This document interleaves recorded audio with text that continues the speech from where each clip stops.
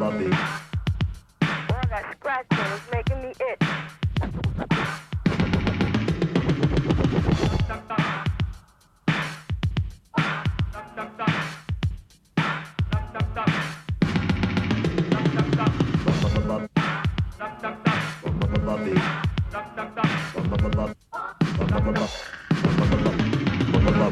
First buffalo gal go around the outside, round the outside, round the outside.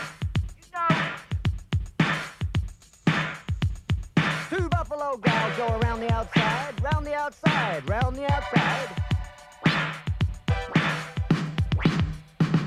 Three buffalo gals go around the outside.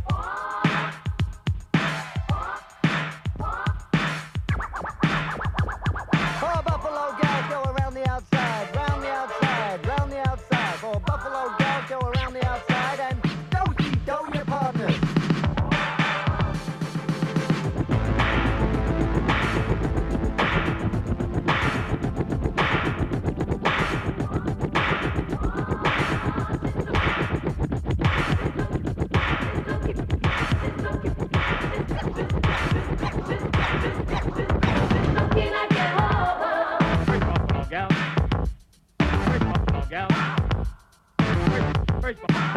First buffalo gal.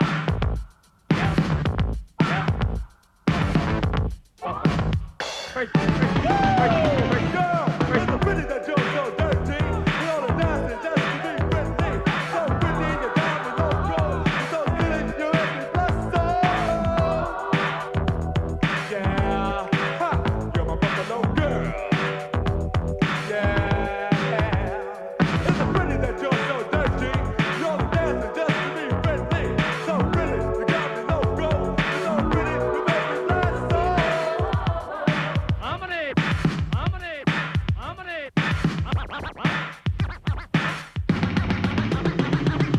Buffalo boy go around the outside, round the outside, round the outside.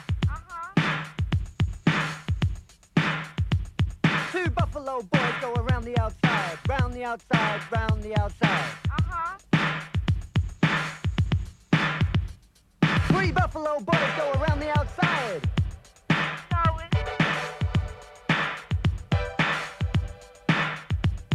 Four buffalo boys go around the outside, round the outside, round the outside. Four buffalo boys go around the outside and don't see your partners.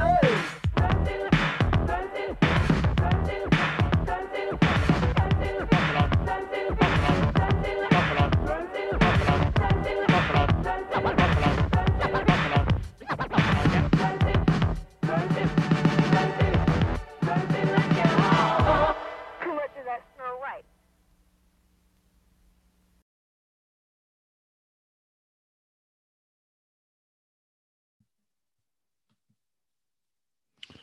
That was Malcolm McLaren, Buffalo Gals.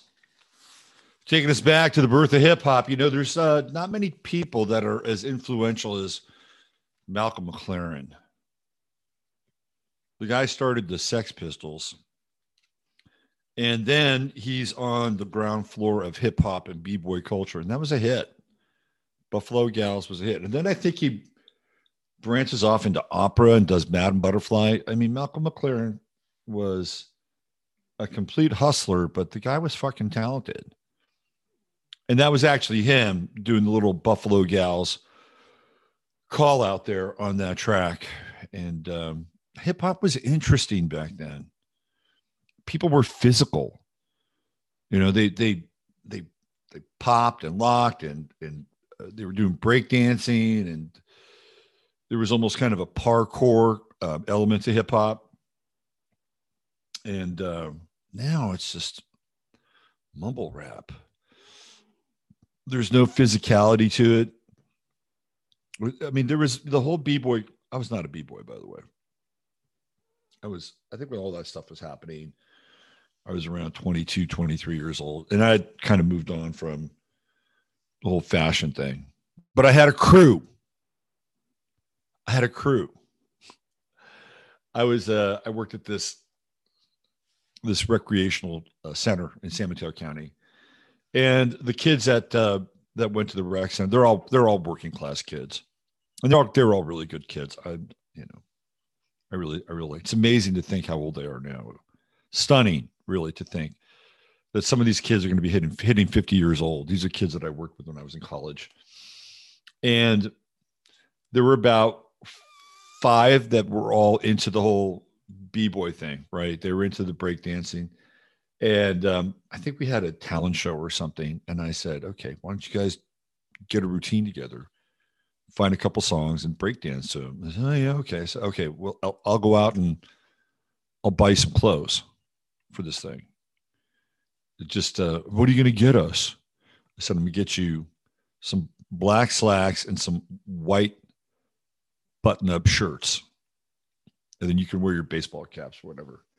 So I went to, I think I went to a thrift store and I tried to approximate their sizes and I hooked them up. So they all had their black pants and their button-up shirts and their baseball caps. And I think they did 2 pop and lock routines. So for a brief period of time, I had a crew. Yo, shout out to Lakeshore. Jasper feeling very spunky today. You're kind of blending into the background, aren't you, Jasper? A little bit. Kind of blending because the background is, look at him. He's feisty. Jasper is a killer on the loose today. Look at him. He's got a mission. How is everybody? Thanks for being here. Welcome to another edition of 15 Minutes of Flame. It is the 16th of May.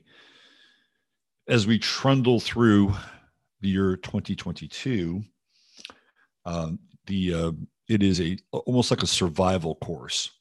We're in a survival course from here on out. Coming off a close to, I guess we had about 2.5 hours last night over on the Sunday Night Astro Live side of things.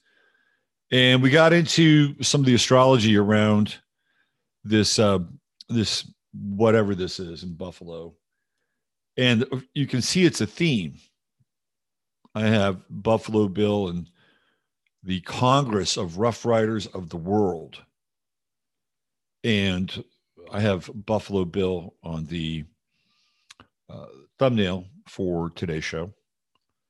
So we're going to talk about Buffalo, and specifically we're going to talk about Buffalo Bill, because the interesting thing around all this is that I was having a conversation with the one and only Mr. Cruz on Saturday, and we were talking about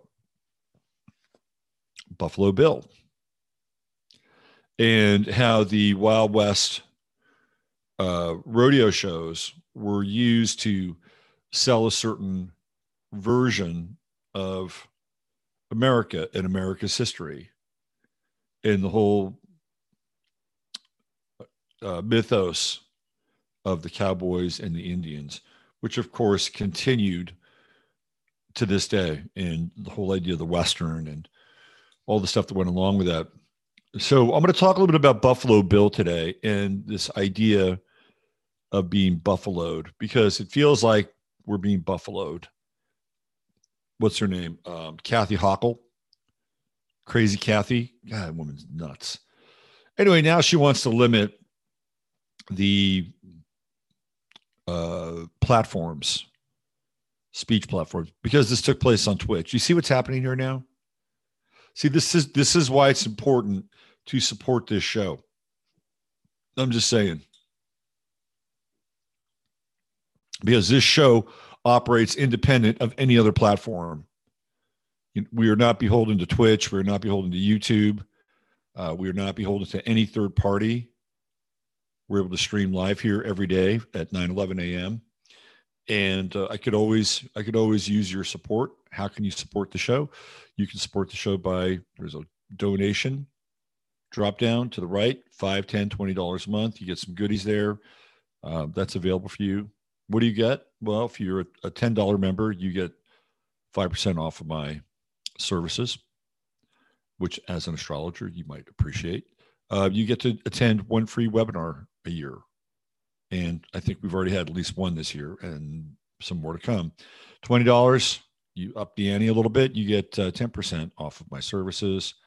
And you also get to attend 2 webinars. The $5 membership, that's out of just pure love and support. And you get the membership newsletter, which I'm working on. You can do that. And the other thing you can do is you can buy CBD, which is a win-win for everybody. And let me just bust out my. I'm gonna put together the little video I shot with Christopher on Saturday. It's just a brief video. It's nothing spectacular, but you get to see his shop and everything.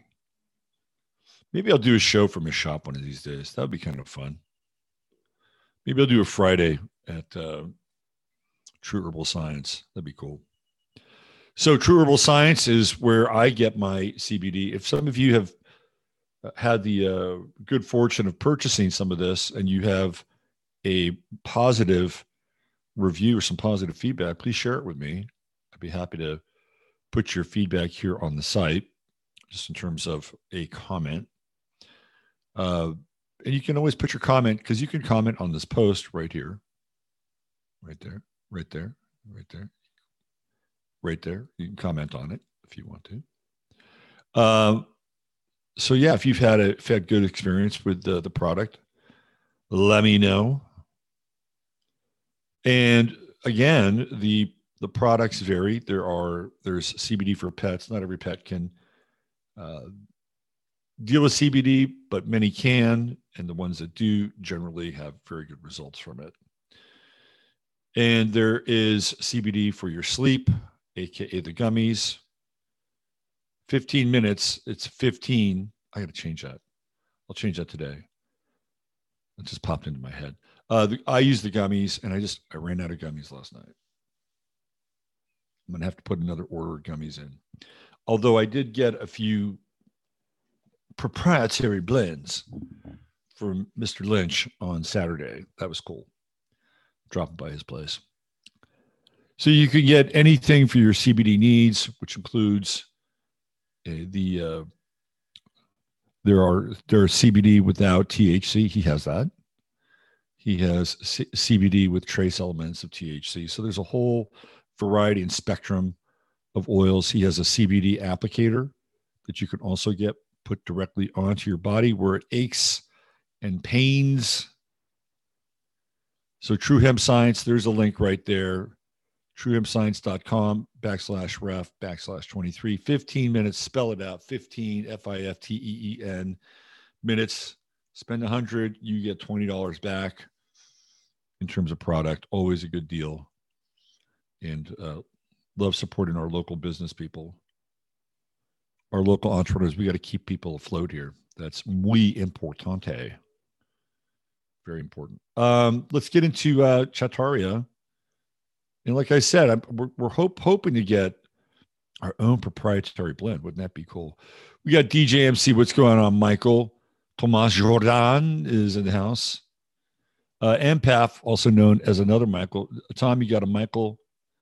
You have a Michael sandwich there? You got a Michael sandwich, Tom. Bungalow Bill. That's funny. What's going on, Ryan? Good to see you. Imperfectionist. Great name. Good morning back at you. Sony's here in the house. Queen Lisa checking in. Wendy says, the beautiful one. Miss Nikia's here. Hucklebuck 411. Let's see who else we have. Is this? We logged in exactly at 9:11. Good deal. You caught the track today. Good stuff, Robert. Malcolm McLaren was a fucking genius. Were there gentlemen dressed like Charlie Chaplin watching the breakdancing? I don't know, Tondar. Somehow I don't think so. There's Fran, CC Jones checking in. What's going on, Fran? What did you say? Bungalow built Buffalo. Buffalo burgers are delicious. Yes, they are. Steve, I totally agree. I'm a big fan of the buffalo meat. Going way back this morning. Yes, indeed. Hello, Beverly. Nice to see you here. Merc Retro, square dancing in high school. Merc Retro moment. Funny, right? Yeah, the whole b-boy culture was happening. They had tracksuits that looked fresh, clean. They had the white high tops, usually Air Jordans if they could afford them. When does Jordan come around? Jordan doesn't come around. Jordan does not come around until in a big way post 89. The 90s belonged to Michael Jordan. I hated the fucking Bulls. Speaking of Bulls, Maurice, what's going on? Heavily clouded in Pensacola. I could not see the eclipse. Slept like a baby. Good deal, Maury. Let's see. Who else do we have?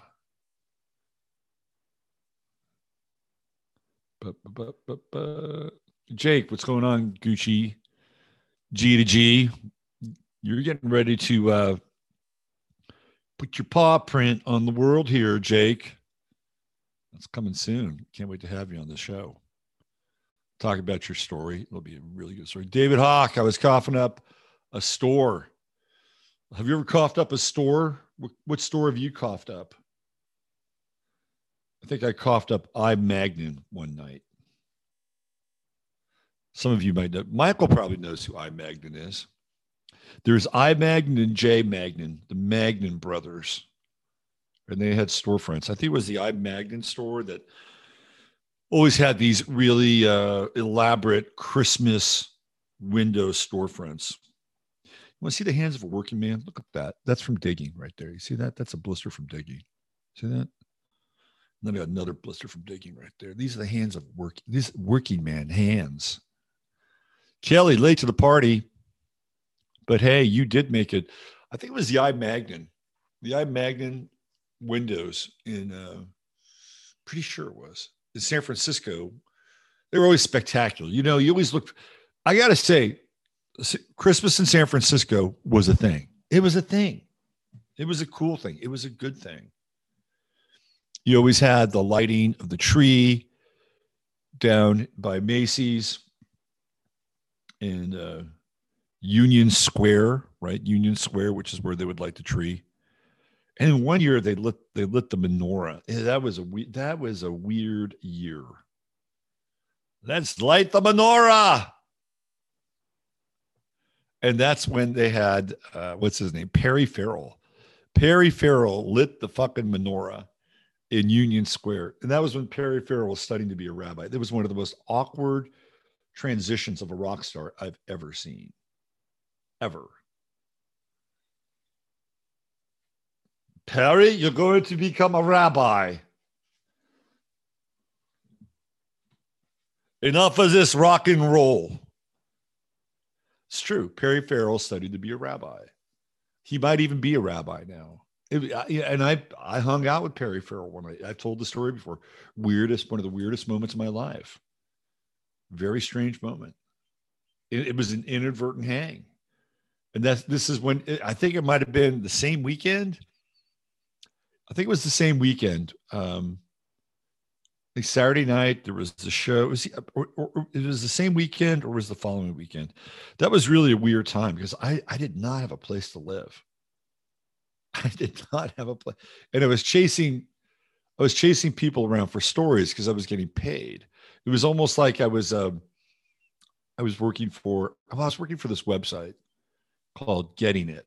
And it was this online magazine. I've talked about this before. It was started by this guy who made a lot of money in porn. So he decided to start an online magazine. And I knew the editor, who's a cool guy. And he was almost every story I'd pitch, he'd say yes.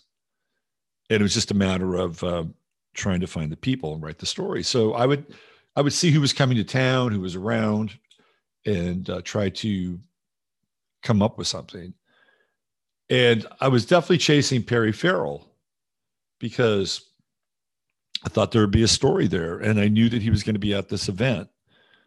And I got free tickets to the event. It was when you're a journalist, you can basically free anything in terms of admission.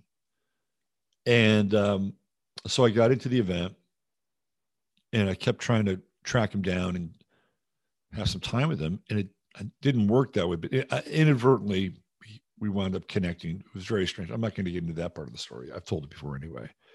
But I think it was the following week. I think he was in town for a week, but maybe he went back to LA because it's not that. But he had this big posse. He had about 40 people around him. All these hip, young Kabbalists. And I think Perry was going the Chabad route. That's what it felt like. And then I think a week later, he was up on, the cherry picker, right? The thing that takes you up. And he was in there with his rabbi mentor, lighting the great menorah in Union Square. It was crazy. All right, who else do we have? Imperfectionist still in here. Yo, back at you. Let's see. The eclipse was conjunct my moon. Ooh. Ooh. Hello from near Buffalo Bill stomping ground spring. Rocky, are you in the Rockies? Is that the giveaway? Let's see, who else do we have? The cube, that's Tops. Logo has meaning Enron. Yes, there you go, Steve. I agree. Let's see, who else do we have? Oh, here's Lurking Low Key Thor, the store I coughed up. Maybe Kmart from 1977. I caught stomach flu and vomited in the middle of the hospital waiting room. Did you eat any of the Kmart food? I never ate Kmart food. And I'm pretty adventurous. And even as a kid, I never ate Kmart food. My parents had the presence of mind. I think Kmart had their little like hot dog counter. I think you get hot dogs at Kmart. And they had those, remember those machines where you could get a colored drink? It was like a yellow drink, which is usually lemonade or pink lemonade or whatever, right? And they would shoot up into the glass part or the plastic part of the machine. So it looked kind of cool. It was like, oh, look at that. Look at that lovely fountain drink. You know it's fresh. It looks so refreshing.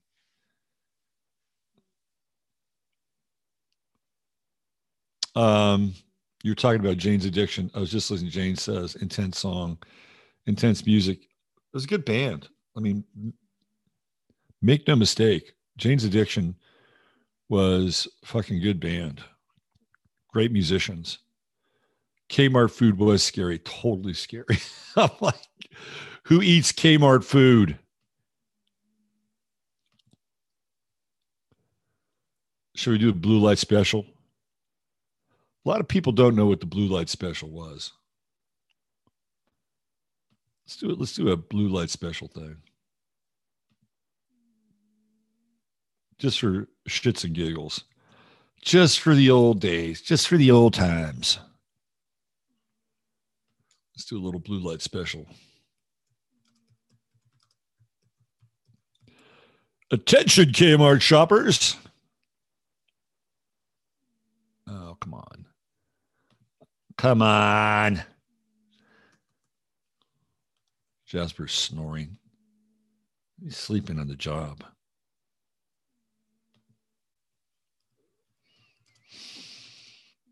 I promise you we're going to get to the show today. I've been getting some unpositive feedback. I guess you'd call that negative feedback about how long it takes me to get to the actual meat of the show. Here we go. Here we got some old school Kmart right here. Let's play it.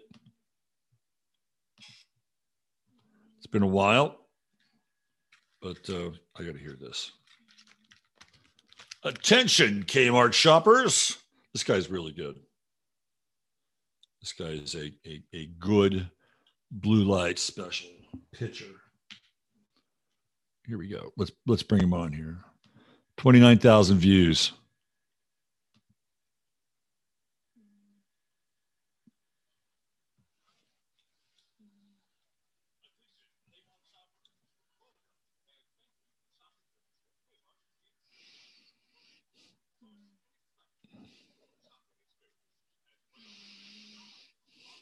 Thousands.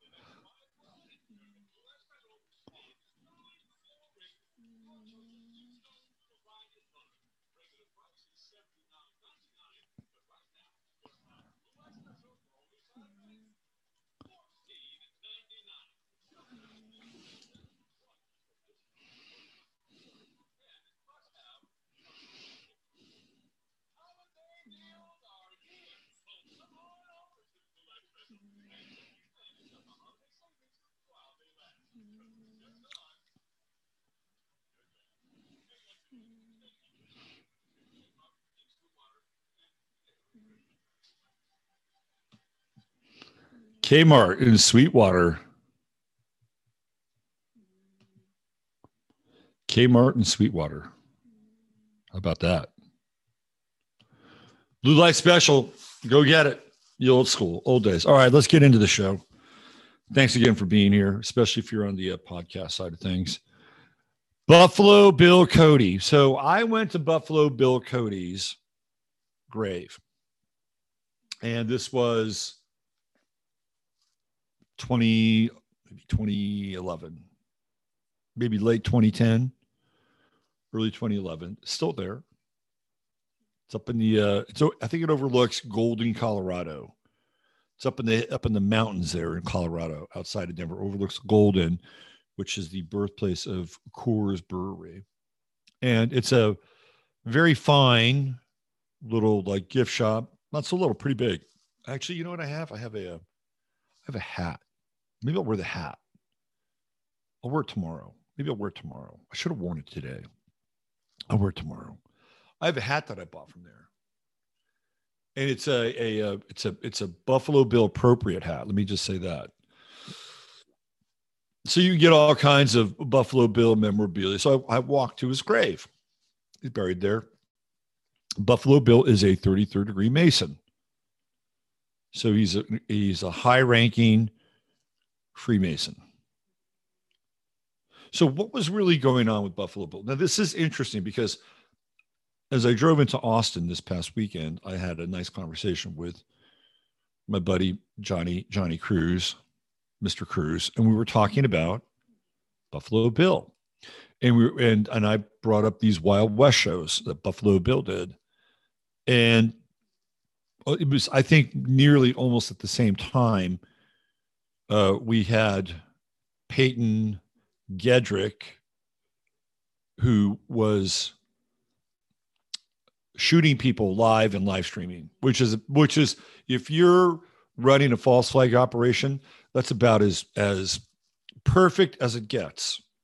180-page manifesto, live streaming on Twitch, the names of the people who were hit by a car in Waukesha, like engraved into the barrel. So perfect. I mean, if you're looking for an event to move an agenda, boy, it doesn't get much better than that. It's like, thank you for doing this, because it will help move the ball down the field for our grand design, which is ultimately to defeat each and every one of you spiritually, mentally, physically, and emotionally, because those are all the fronts that we're engaged in. Right? Those are the battle fronts. And so they have to defeat us at every single step of the way. That you can be defeated physically, your body can be emaciated or racked, but if your spirit is intact and you have an ironclad relationship with Prime Creator and Source, like you're going to be a lot better than people that just don't have that. You're going to be a lot better than that, or a lot better off. So, but this accomplishes a lot, this event.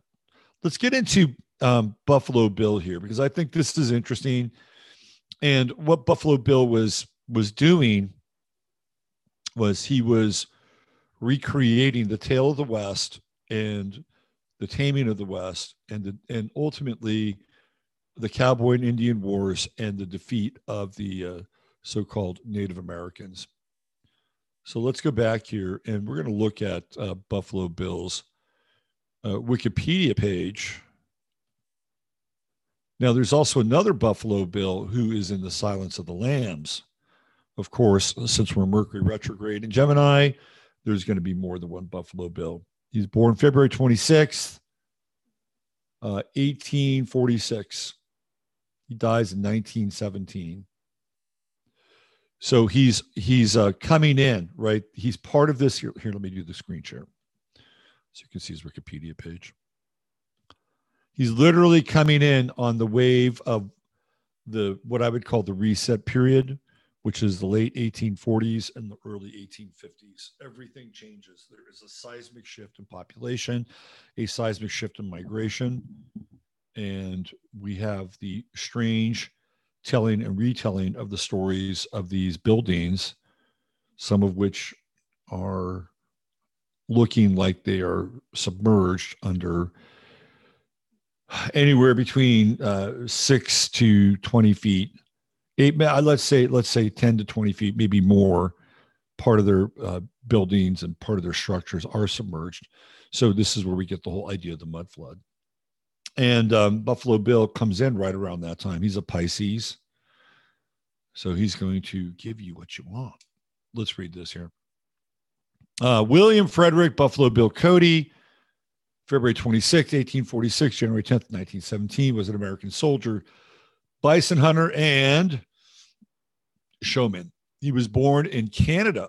He was born in LeClaire, Iowa Territory, now the U.S. state of Iowa.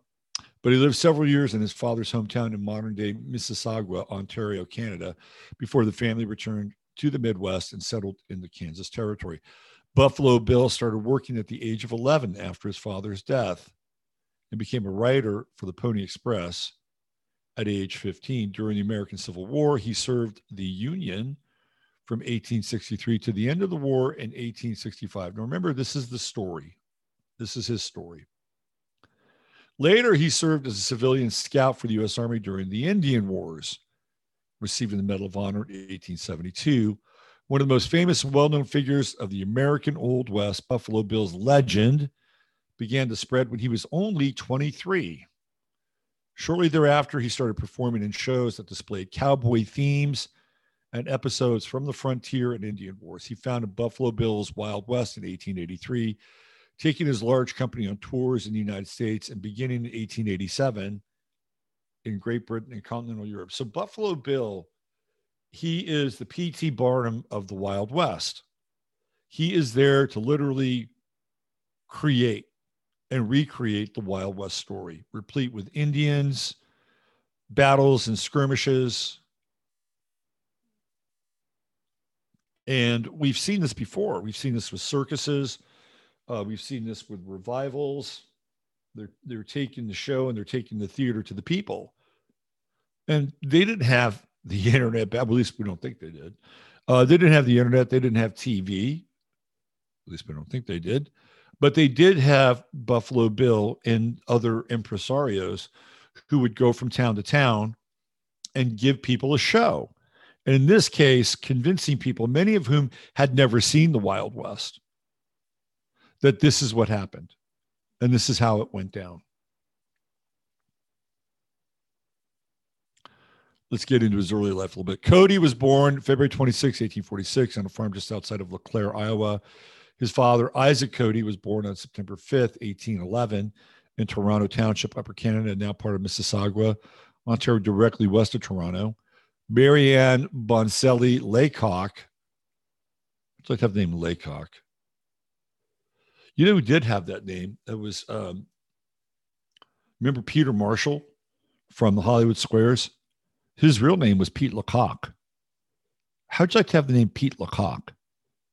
I think he might have been Canadian too. Wasn't Peter Marshall Canadian? He seemed like he was a Canadian. And he had a son that played Major League Baseball, whose name was Pete Lecoq. Now, he didn't have to change his name to Peter Marshall. That was a funny time because in the MLB, you had Pete Lecoq, you had Rusty Kuntz, and then you had Steve Swisher. All three. I think 2 out of those 3 guys played in Chicago. Actually, it was Rusty Kuntz, but just for the sake of adolescent humor, we'll call him Rusty Kuntz. Rusty Kuntz and Pete Lecoq. But that's it, right? Laycock. It's Lecoq. Bill's mother was born about 1817 in Trenton, New Jersey. She moved to Cincinnati to teach school, and there she married Isaac. She was a descendant of Josiah Bunting, a Quaker who had settled in Pennsylvania. There is no evidence to indicate Buffalo Bill was raised as a Quaker. In 1847, the couple moved to Ontario, having their son baptized in 1847 as William Cody at the Dixie Union Chapel in Peel County, present-day Peel County region or Peel region, of which Mississauga is a part, not far from the farm of his father's family. The chapel was built with Cody money, and the land was donated by Philip Cody of Toronto Township. They lived in Ontario for several years. So these people had some resources. They were not poor. In 1853, Isaac Cody sold his land in rural Scott County, Iowa for $2,000, around $68,000 in today's money. And the family moved to Fort Leavenworth, Kansas Territory. In the years before the Civil War, Kansas was overtaken by political and physical conflict over the slavery question. Isaac Cody was against slavery. He was invited to speak at Rivoli Store, a local trading post where pro-slavery men often held meetings. His anti-slavery speech so angered the crowd, they threatened to kill them if he did not step down. A man jumped up and stabbed him twice with a Bowie knife. Rivoli, the store's owner, rushed Cody to get treatment, but he never fully recovered from his injuries. In Kansas, the family was frequently persecuted by pro-slavery supporters. Cody's father spent time away from home for his safety. His enemies learned of a planned visit to his family and plotted to kill him. Bill, despite his youth and being ill at the time, rode 30 miles to warn his father, Isaac Cody. Isaac Cody went to Cleveland, Ohio, to organize a group of 30 families to bring back to Kansas to add to the anti-slavery population. During his return trip, he caught a respiratory infection, which compounded by the lingering effects of his stabbing and complications from kidney disease led to his death in April 1857. After his death, the family suffered financially.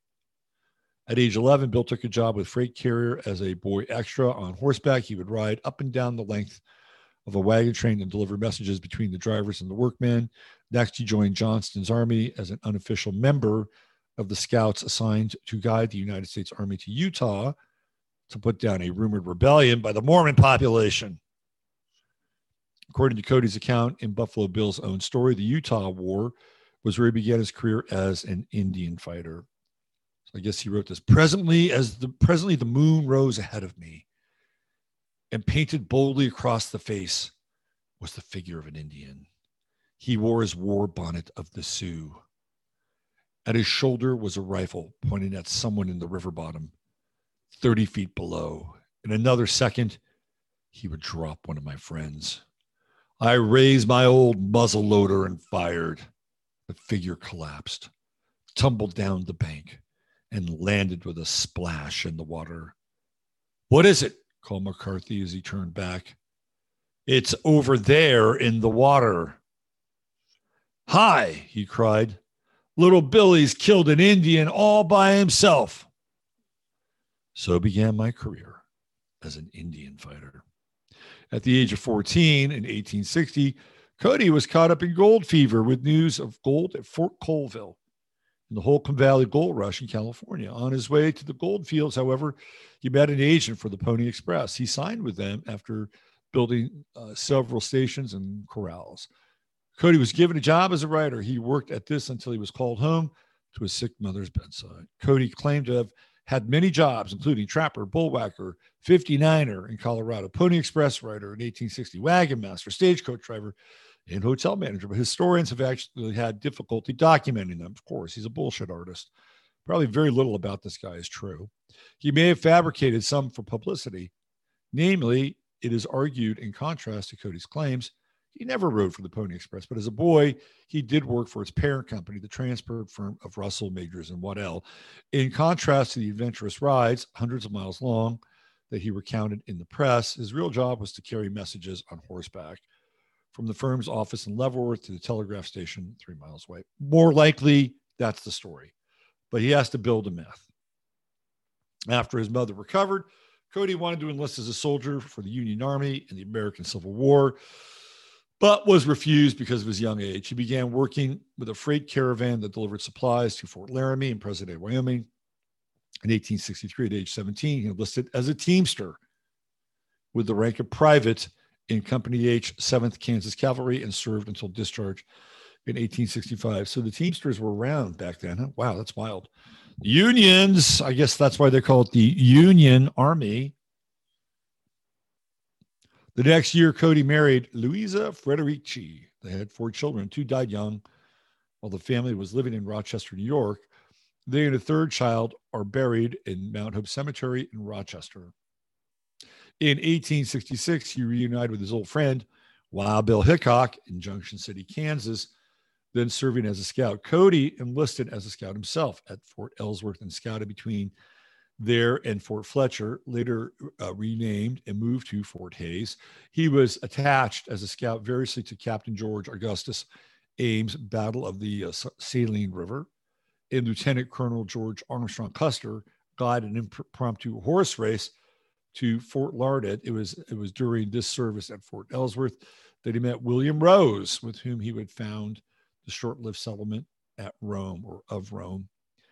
So it goes on and on. This guy's got apparently he does everything he possibly can in his life, much of which is probably fabricated. In January 1872, Cody was a scout for the highly publicized hunting expedition of the Grand Duke Alexei Alexandrovich of Russia.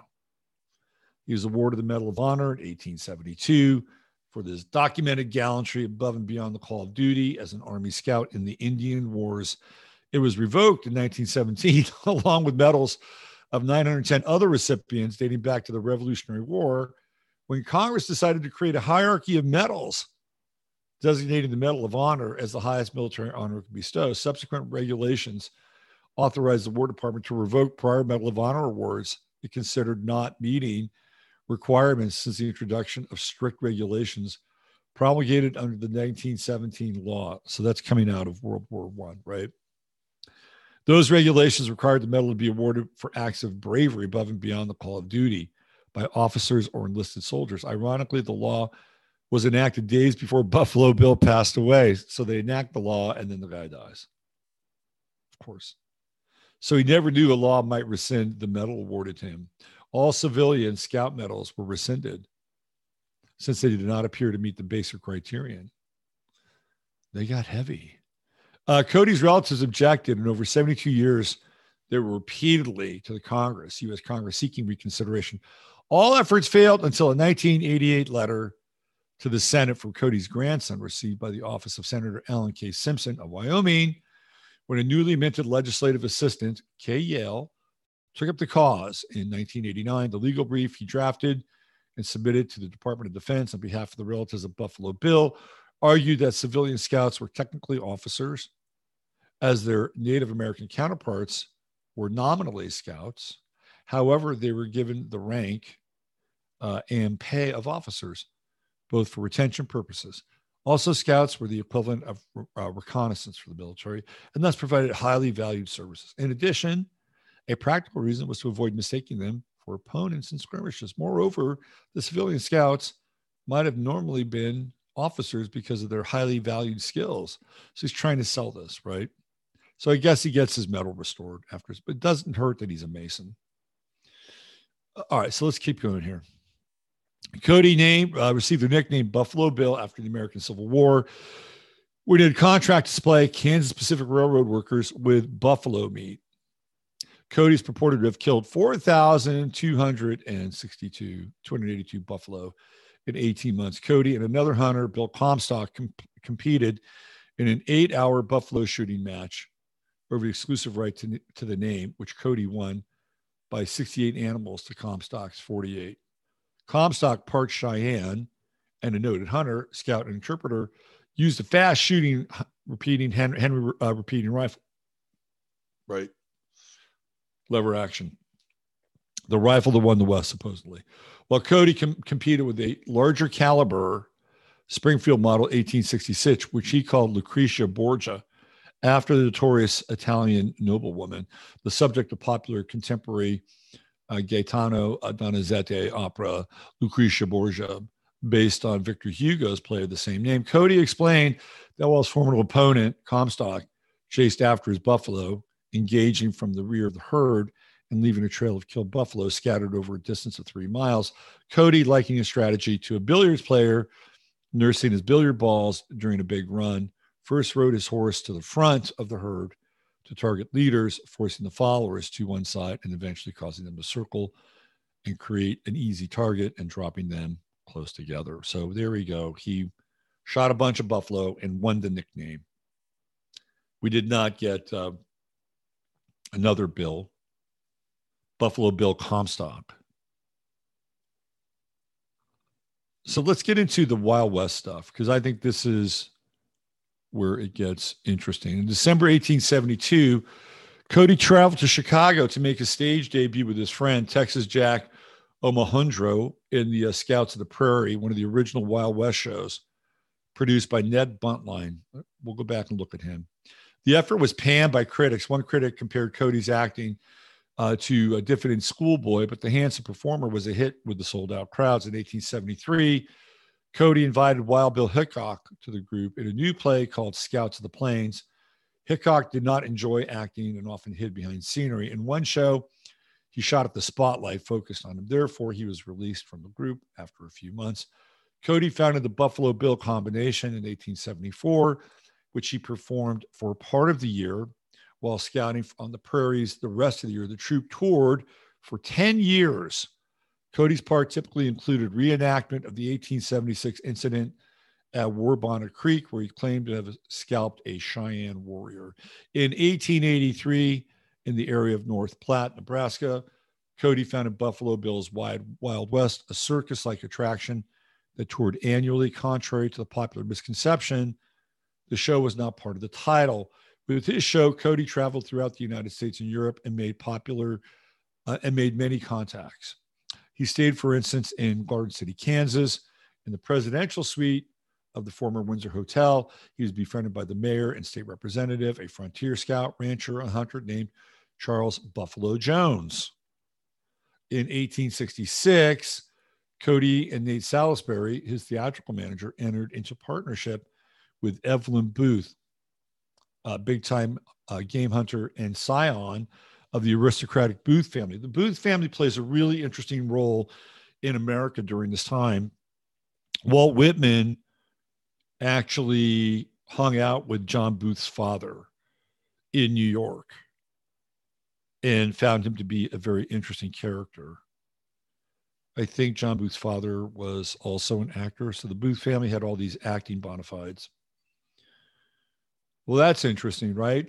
It was at this time Buffalo Bill's cowboy band was organized. The band was directed by William Sweeney, a cornet player who served as leader of the cowboy band from 1883 to 1913. That's a pretty good fucking run, right? That's 40 years. 1880. Well, no, it's 30 years. My bad. 30 years. Pretty good run. Sweeney handled all the musical arrangements and wrote a majority of the music performed by the cowboy band. You know what I always thought was one of the best gigs in America for a number of years was being a member of David Letterman's band. Like, those guys had the coolest fucking gig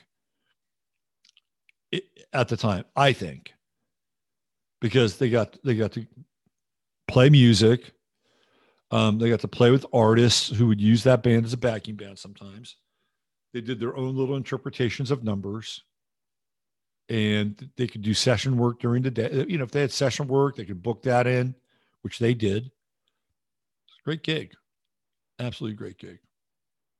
Those guys are really, really fortunate. Let's see. In 1893, Cody changed the title to Buffalo Bill's Wild West and Congress of Rough Riders of the World. That's a very long title.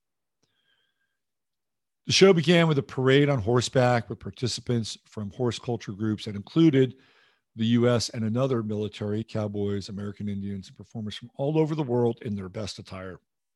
Turks, gauchos, Arabs, Mongols, and Georgians displayed their distinctive horses and colorful costumes.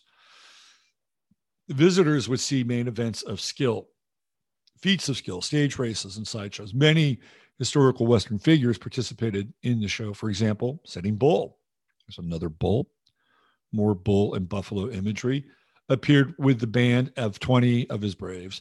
Cody's headline performers were well known in their own right. Annie Oakley and her husband, Frank Butler, were sharpshooters, together with the likes of Gabriel Dumont and Lillian Smith. Performers reenacted the riding of the Pony Express, Indian attacks on wagon trains, and stagecoach robberies. The show is said to end with a reenactment of Custer's last stand, in which Cody portrayed General Custer. But this is more legend than fact. The finale was typically a portrayal of an Indian attack on a settler's cabin.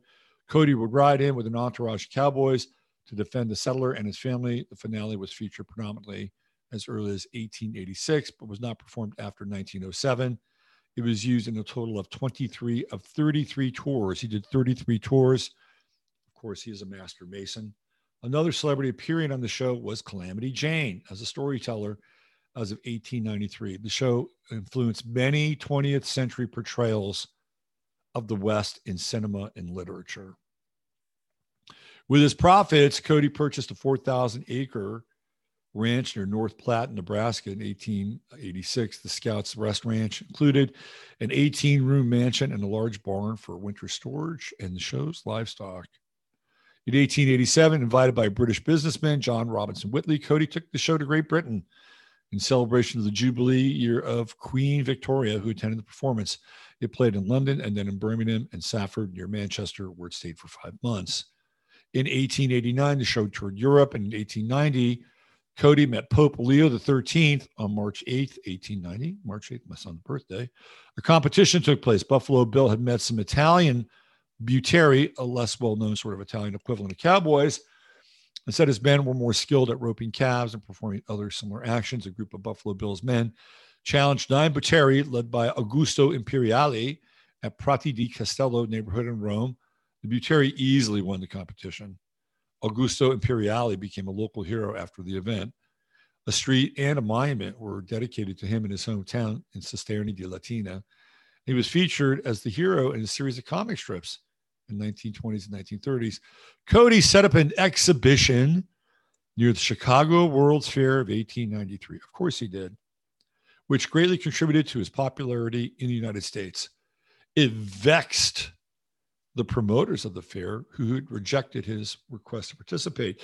So he had his own thing going on near the fair. October 29th, 1901, outside Lexington, North Carolina, a freight train crashed into one unit of the train carrying Buffalo Bill's show from Charlotte, North Carolina to Danville, Virginia. The freight train's engineer thought that the entire show train had passed, not realizing it was 3 units returned to the tracks. 110 horses were killed in the crash, had to be killed later. Wow. All right, so let's keep going. So he does all this stuff, right? And look at this. So he's got his Wild West tours of Europe between 1887 to 1892, and then the last tour from 1902 to 1906. So he talks about the Golden Jubilee. The Queen enjoyed the show and meeting. The performer setting the stage for another command performance on June 20th, 1887. For Jubilee guests, royalty from all over Europe attended, including the future Kaiser Wilhelm II and future King George V. These royal encounters provided Buffalo Bill's Wild West an endorsement and publicity that ensured success. Also at the time, Buffalo Bill was presented with written accolades from several of America's high-ranking generals, including William T. Sherman, Philip H. Sheridan, and William H. Emery. Of course, Sherman is the insane psychopath who led Sherman's March. We have William H. Emery, for whom Emory College is named after. So he goes on and on and on, on and on and on, on and on and on. We could just spend the next 2 hours going through his Wikipedia page. Here's where we want to get into a few things here. Cody was active in the cordon bodies of the fraternal organization of Freemasonry, having been initiated in Platte Valley Lodge number 32 in Nebraska on March 5th, 1870. He received his 2nd and 3rd degrees on April 2nd, 1870 and January 10th, 1871. He respectively became a Knight Templar in 1889 and received his 32nd degree in Scottish Rite Masonry in 1884. I think he probably, I'm assuming you get to the 32nd degree, you're going to the next level. I'm just assuming that. So he was a Knight Templar and he was a Freemason. And of course, when you go to his grave, you'll see all the Freemasonic insignia and symbolism on his grave. So why are we talking about him today? Well, we're talking about him today because of the fact that there's probably a really good chance that Americans got buffaloed, that not just Americans, but Europeans, and that Wild Bill Cody, AKA Buffalo Bill, his job was to create a scenario, right? A scenario of how the Wild West was won. And that template inspired all these Hollywood movies about the Wild West. And I'm assuming that probably about 90% of it is just complete fabrication at this point. Complete fabrication. So, what was going on here? Well, in my estimation, this is my humble opinion, that people were buffaloed into believing a certain part of our historical context. This is what was going on, and we've seen this with traveling circuses and sideshows, and even the revival circuit, where these events would move around, and they would initiate people. Well, this is how it was done. This is the history, and then of course he has some quote unquote Native American writers, actors who are part of this thing, and they're getting paid. I'm sure. How well they're getting paid, I don't know. Could you imagine being a part of this thing? It must have been a fucking real circus. You know that these people were just bawdy and licentious, and they probably fucking partied their ass off.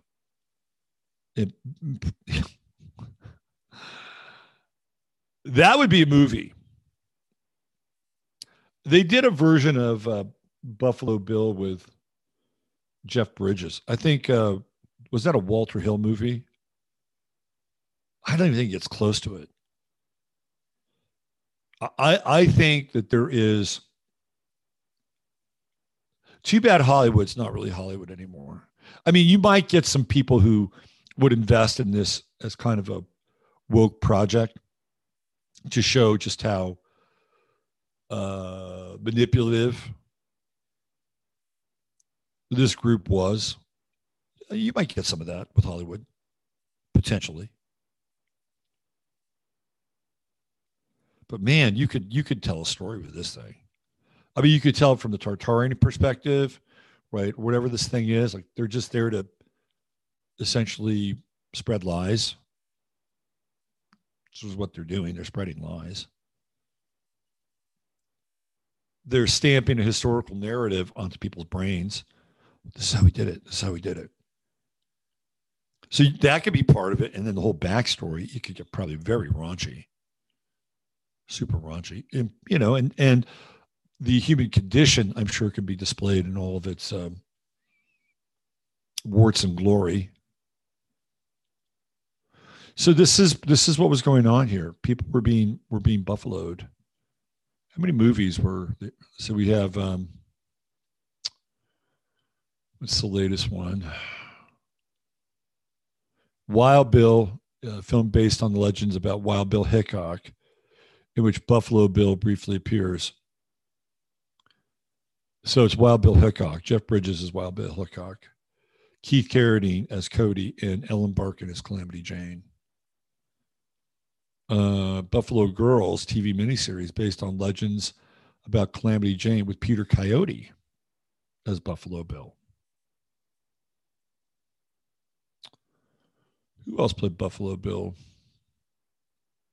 The Last Ride of the Dolphin Gang, starring Buff Brady as Buffalo Bill. You can't make that shit up.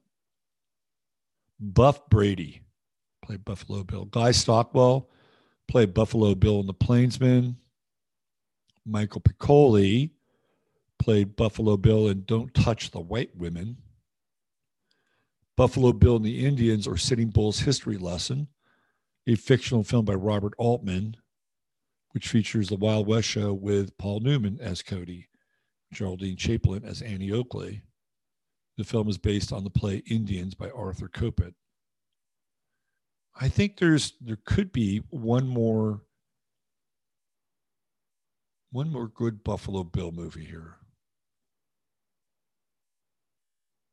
There's a script there somewhere. So this is what's happening. Oh, look at this. Goblin by Tyler the Creator features a picture of Buffalo Bill at the age of 19. That's interesting. And then we have Buffalo Bill, a song by Moxie Rhea. Buffalo Bill, a song by a lot of rappers into Buffalo Bill. Congo youth culture. Now, this is weird. Movies about Cody inspired a youth subculture in the Belgian Congo in the 1950s, with young men and women dressing like him and forming neighborhood gangs. After Congolese independence, some of the Bills went on to careers in the music industry. That is bizarre. Life is strange, right? Very strange. Who is this guy, Dead Buntline? Let me just check him out. He looks like Mark Twain. He fucking looks like Mark Twain. He's a dime novelist. Edward Zane Carroll Judson Sr., March 20th, 320. Known by his pseudonym Ned Buntline, was an American publisher, journalist, and writer. So these are the people that are involved in forwarding the narrative. He looks a little bit like Mark Twain. Here, let me show you the page. It's got a bit of a Mark Twain vibe. A Mark Twain, Samuel Clemens vibe.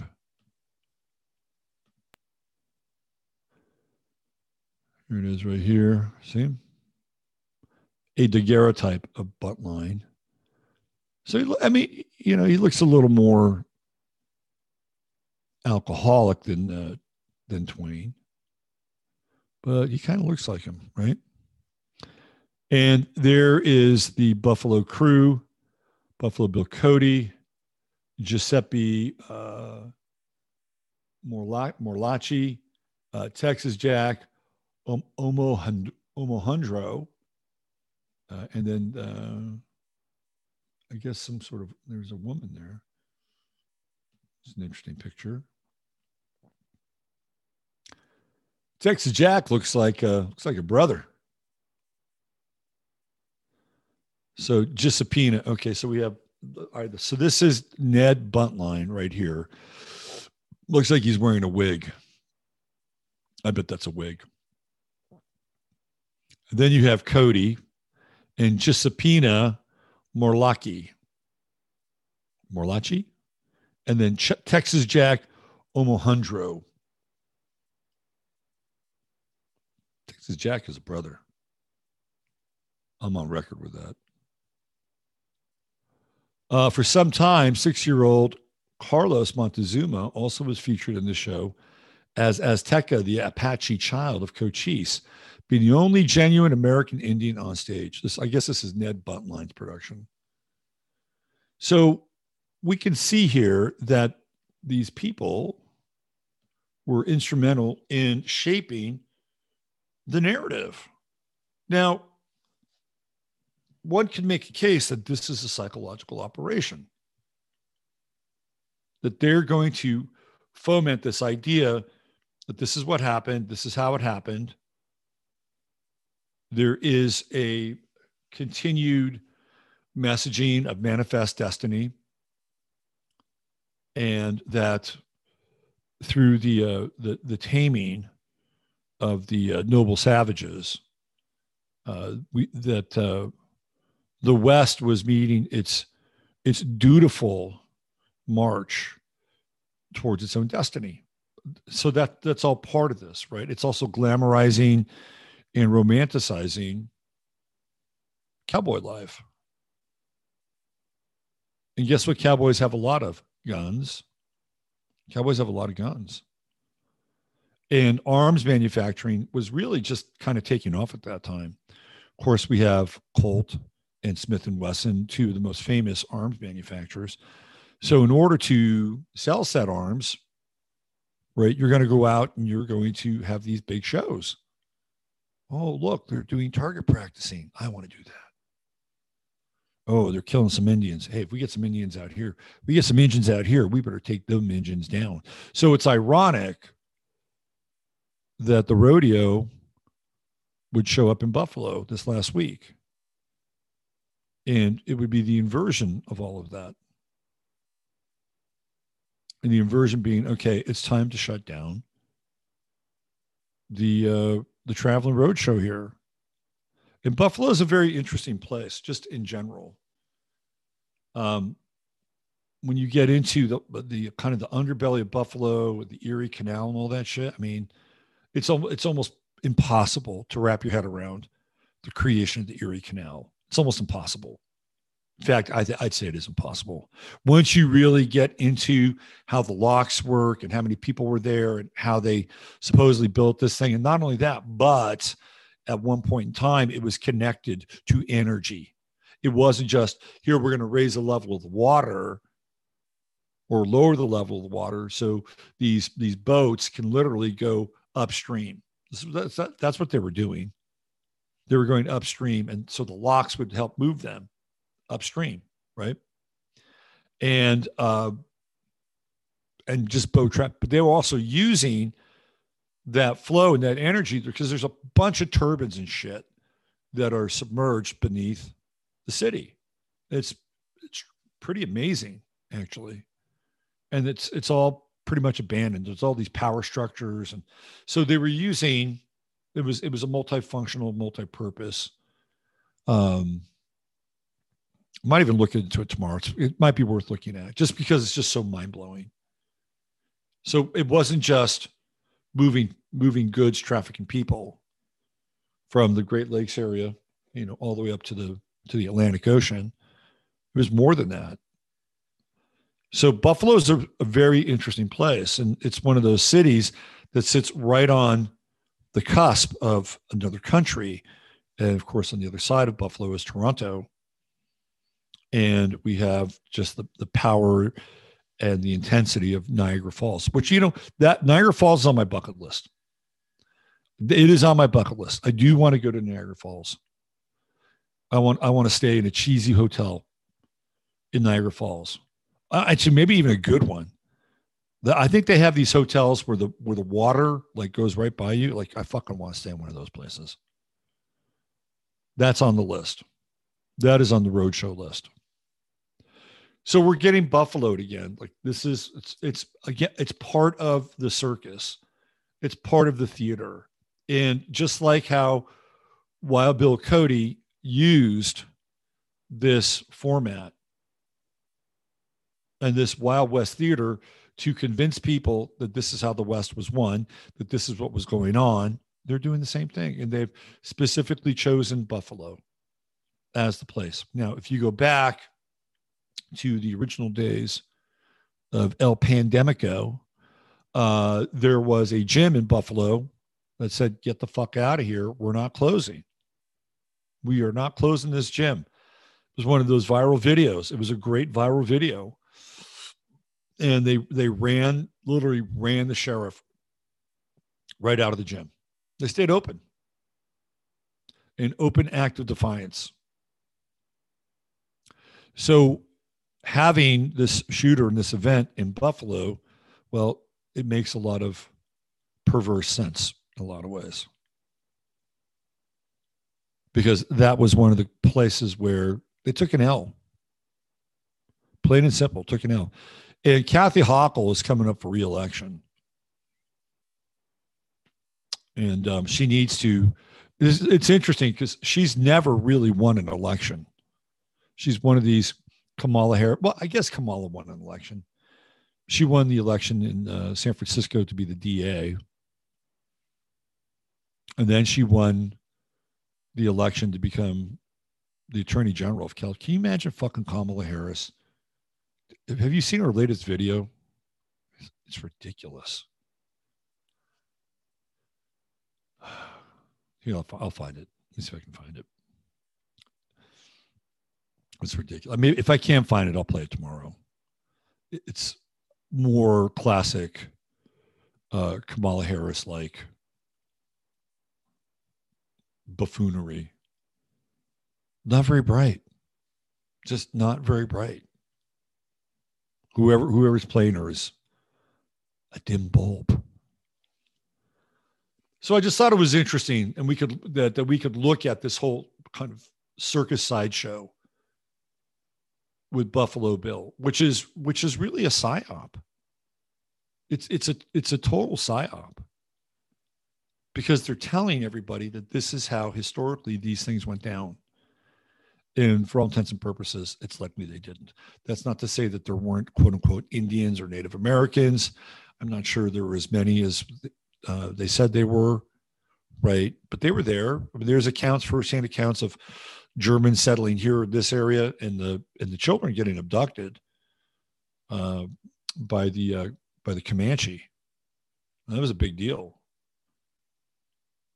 and written accounts of that. So, I mean, it's not like, these things were not part of the story, but the way that the story is told, the way that it was embellished, has a lot to do with how we've perceived culture ever since then, including the idea and the mythology of the Western, which is born out of all of this.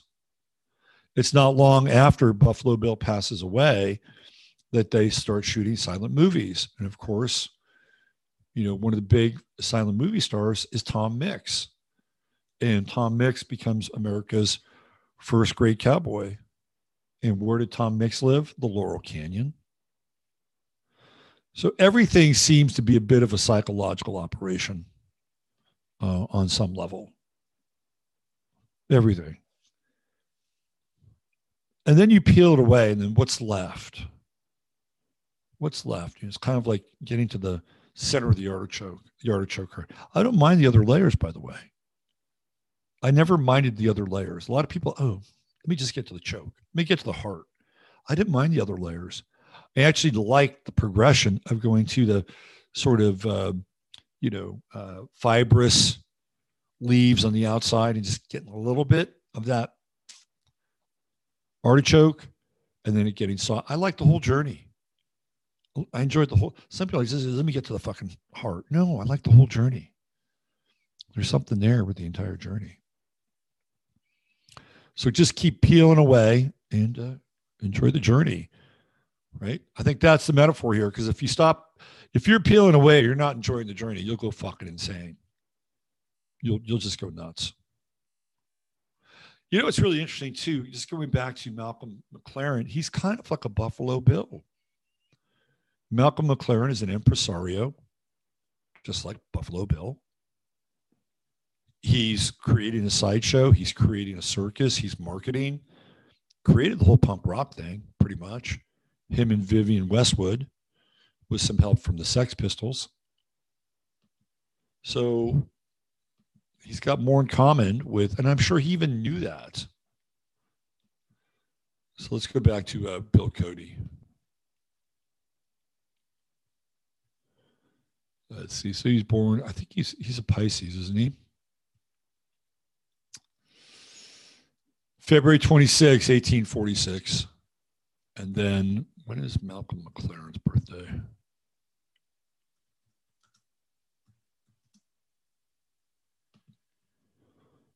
So we have February 26th and Malcolm McLaren, January 22nd. So Malcolm McLaren is an Aquarian. He's a full-on Aquarian. He was pretty, he had a kid. Could you imagine being Malcolm McLaren's son? What's he doing? He's an activist and a British activist and businessman. Born Joseph Ferdinand Corey. He was born in 1967. He's 54 years old. Oh, he's the son of Vivian Westwood and Malcolm McLaren. No, I did not know this. He is punk rock's offspring. How about that? Very interesting. Boy, Vivian Westwood, not looking too good these days. All right. I think that's it for today. I think we're out of here. For all of you folks who are have inquiring minds and hearts, Rosie passed away on Thursday. It's still pretty emotional about it. So I just thought I'd let you know. I don't want to make a big deal out of it on last night's show. And we could have during the Scorpio moon, it would have been probably appropriate, but we're still in the aftermath of the Scorpio eclipse. And so thank you for all your well wishes and kind words. So we'll miss her a lot. All right. Use your head in order to discern what's real, your heart to step what's possible. I'm Robert Phoenix. Bye for now.